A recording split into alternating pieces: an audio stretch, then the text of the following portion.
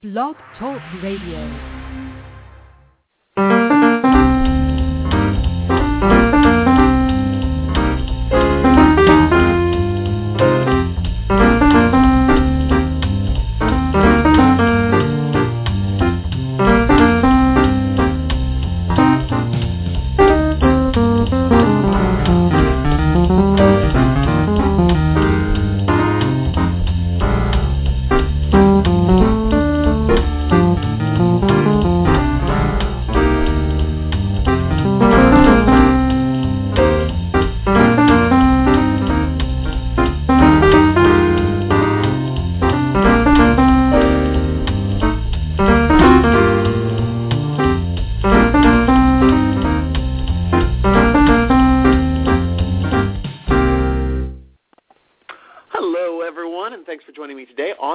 Marketing Academy. I am your fearless host, Christopher Tompkins, coming to you live or most possibly on demand, depending on how you listen to our show. If you're listening on demand, I guess you're going to be listening through probably iTunes.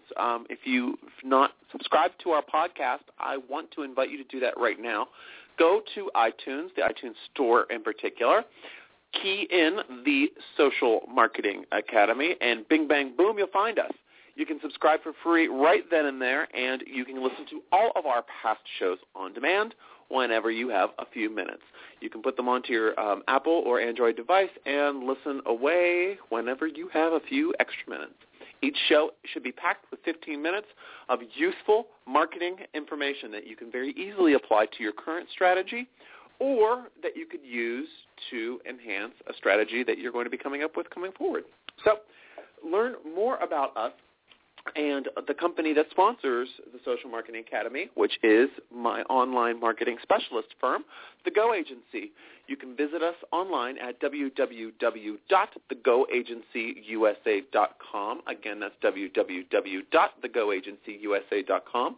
There you can find all about everything about our services, our online marketing services, especially our social media service, and a lot more. If you're not interested in any services for your company right now, check out our blog. Lots of great information there. We have regular blogs that we put up with from members of our staff at the Go Agency, and also our newsletter sign-up and links to us all over the Internet. So today's show, let's talk about it. It's going to be Facebook mistakes and what you're making. The mistakes that you're making on Facebook as a company.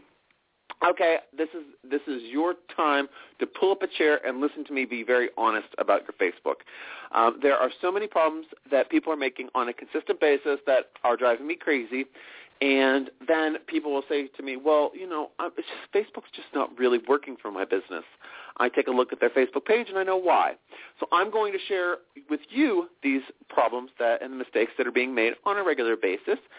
And guess what? They're so easy to fix. So this is exciting for you. You can listen to the show, make a list of these changes, and make them after the show is over. Or, hell, if you're listening to this on demand, pause it and then jump in and make those changes whenever you need to. Okay, so let's get into this because I have a lot to talk to you about. First off, Facebook. Make sure that you have a page for your business. Your business is not a personal Facebook account. So make sure that your promotional hub on Facebook for your business is an actual page. You'll be able to find this out very easily if you go to your page, and the option is to like your page or to add you as a friend. If you are offering your business to people as a friendship, that is not the way to go. You want it to be a page because that's absolutely how Facebook wants you to be categorized, and that's how people will find you. If you have an account that's a personal account that you need to change to a page, Facebook will work with you to enable you to do that. It's not a quick process. If you have lots of contacts, that's when I would look into it. If it's just you just started out, just kill the account and start something new. A personal account is for a human being. A page is for a company or a celebrity. So that's the number one mistake that people make, and a lot of people out there make it. You're not branding yourself effectively, and you're making yourself look not so hot to people that know how Facebook works. Consistency of posting. If I go onto a Facebook page and there is say, for example, today is March 26th. If the previous post was November 1st, 2013, or if it was November 1st, 2009, you might want to look into updating your page on a more consistent basis. Basically, if someone goes onto your page and the last posting was 16 months ago, I would think they would believe that you're not very active on Facebook, so you're not really paying attention, which means that you're not paying attention to your audience, which means that, why would I want to get involved with this page? They're not even posting anything up there. So, consistently. I'm not saying 85 posts in a day, but come up with some sort of schedule that you can stick to. Maybe a post a day. Can you handle that? One sentence a day? If you can't, maybe 2 sentences, 2 updates. Not really going to kill you, but you should do something on a consistent basis. And also, don't do 10 in one day and think that's going to take care of you for the rest of the week. That just makes you look like you've just done 10 in a day. So, for example, I can very easily go to your page and see that you've posted at 12:01, 12:02, 12:03, 12:04 on the same day. And also, if you have people that are connected to your page and you post 10 times, you have 10 new items that are going into their news feed, and you know what? They might just unlike you because you are getting them, you're in front of them way too much. All right, another thing, write posts, not announcements. If your post sounds like a robot, I don't like talking to robots, do you? We like talking to other people. So make sure that your posts have a human side. Don't make them sound like press releases. Don't speak about yourself in third person. That's even more condescending. Just speak with a human voice and speak directly to your audience. Another thing is cross-marketing. You want to make sure that you're sharing your other social media hubs, whether it be Twitter, whether it be LinkedIn, whether it be YouTube, whatever. You want to be mentioning these things on Facebook so that people are able to find you on other mediums. If you're sharing a video, say, hey, you know what, this is a great video I wanted to share with you about how to solve this problem. Check out our YouTube page for more. That makes sense, doesn't it?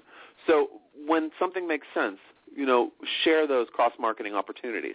Also, if you have other opportunities, say you have an event that you want to have sign-up, and there's a sign-up form on this landing page, make sure that you share that because that's another cross-marketing opportunity. Make sure that your marketing plan and your promotion plan is also included in your social media outflow. Another thing, your posts. They don't, every single one of them need to be self-promotional. I don't want to hear about me, me, me, me, me. Who wants to hear about it? Nobody. Imagine going to a networking event where you're speaking to an audience and all you're saying is, I do this and my firm does this and we do this and me, me, me. Then you go and you have the breakout sessions where you're able to speak with people and shake hands and take business cards and all you're talking about is yourself. Those events don't necessarily go very well because everyone's just talking about themselves and there's no connections made. Online marketing is about connections. Social media, social. Make sure that it's a two-way conversation. So what I say is when you're doing your posts, make sure that you have a mix, so maybe 80% educational, informational, and entertaining, engaging, and then the other 20% or so self-promotional. Make a mix of your marketing. Don't just constantly push. You want to have a push and a pull strategy when you're putting your posts together, on Facebook for sure. Don't add your company and tag your company in every freaking post. That's so annoying. There's times when that is valuable, but doing it on every single post, no matter what, I think for some businesses it could work a little, but not as a rule. I would not want it to be on Starbucks page. I've liked Starbucks page. I'm getting Starbucks updates in my newsfeed, and everyone says, Starbucks offering this. It's like, I know. I see your logo. I see your name, and now you're tagging yourself. It's just a little too much. I think that you can do that sometimes, but not all the time. It looks a little tacky. I would tag if you're putting your content on somebody else's page or you're sharing something that is you hoping is going to go viral, then you could tag yourself, but not every single post. That's overkill, people. Utilize all the different functions of Facebook. That's one of the other mistakes that I'm seeing. You're not. A lot of you aren't branding using tabs. I think tabs is this is a little a bridge over to applications. There's lots of applications that you can use on your Facebook page to really enhance the marketing. So, for example, or the stickiness of your page. When you're thinking about the different tabs, your tabs are right under your cover image on the right-hand side towards the top, those rectangular squares that are in rows that have your likes, your map, whatever, your photos, your events. There's things that you can plug in there that enable you to get signups to your newsletter, to show off maybe your YouTube videos, to maybe show off your Twitter feed. You just need to look and see what applications that you can put into your page. This involves a little bit of research and a little bit of Googling, but you'll be able to find some stuff out there that's really useful that can make your page more enhanced and really enhance your page. Oh, my gosh, the branding is out of control.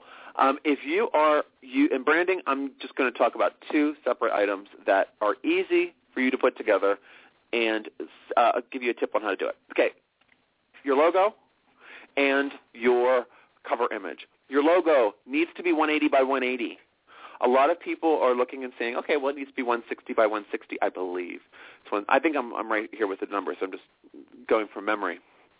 Well, you need to upload it larger on Facebook so it doesn't truncate the image or make it smaller and condense it.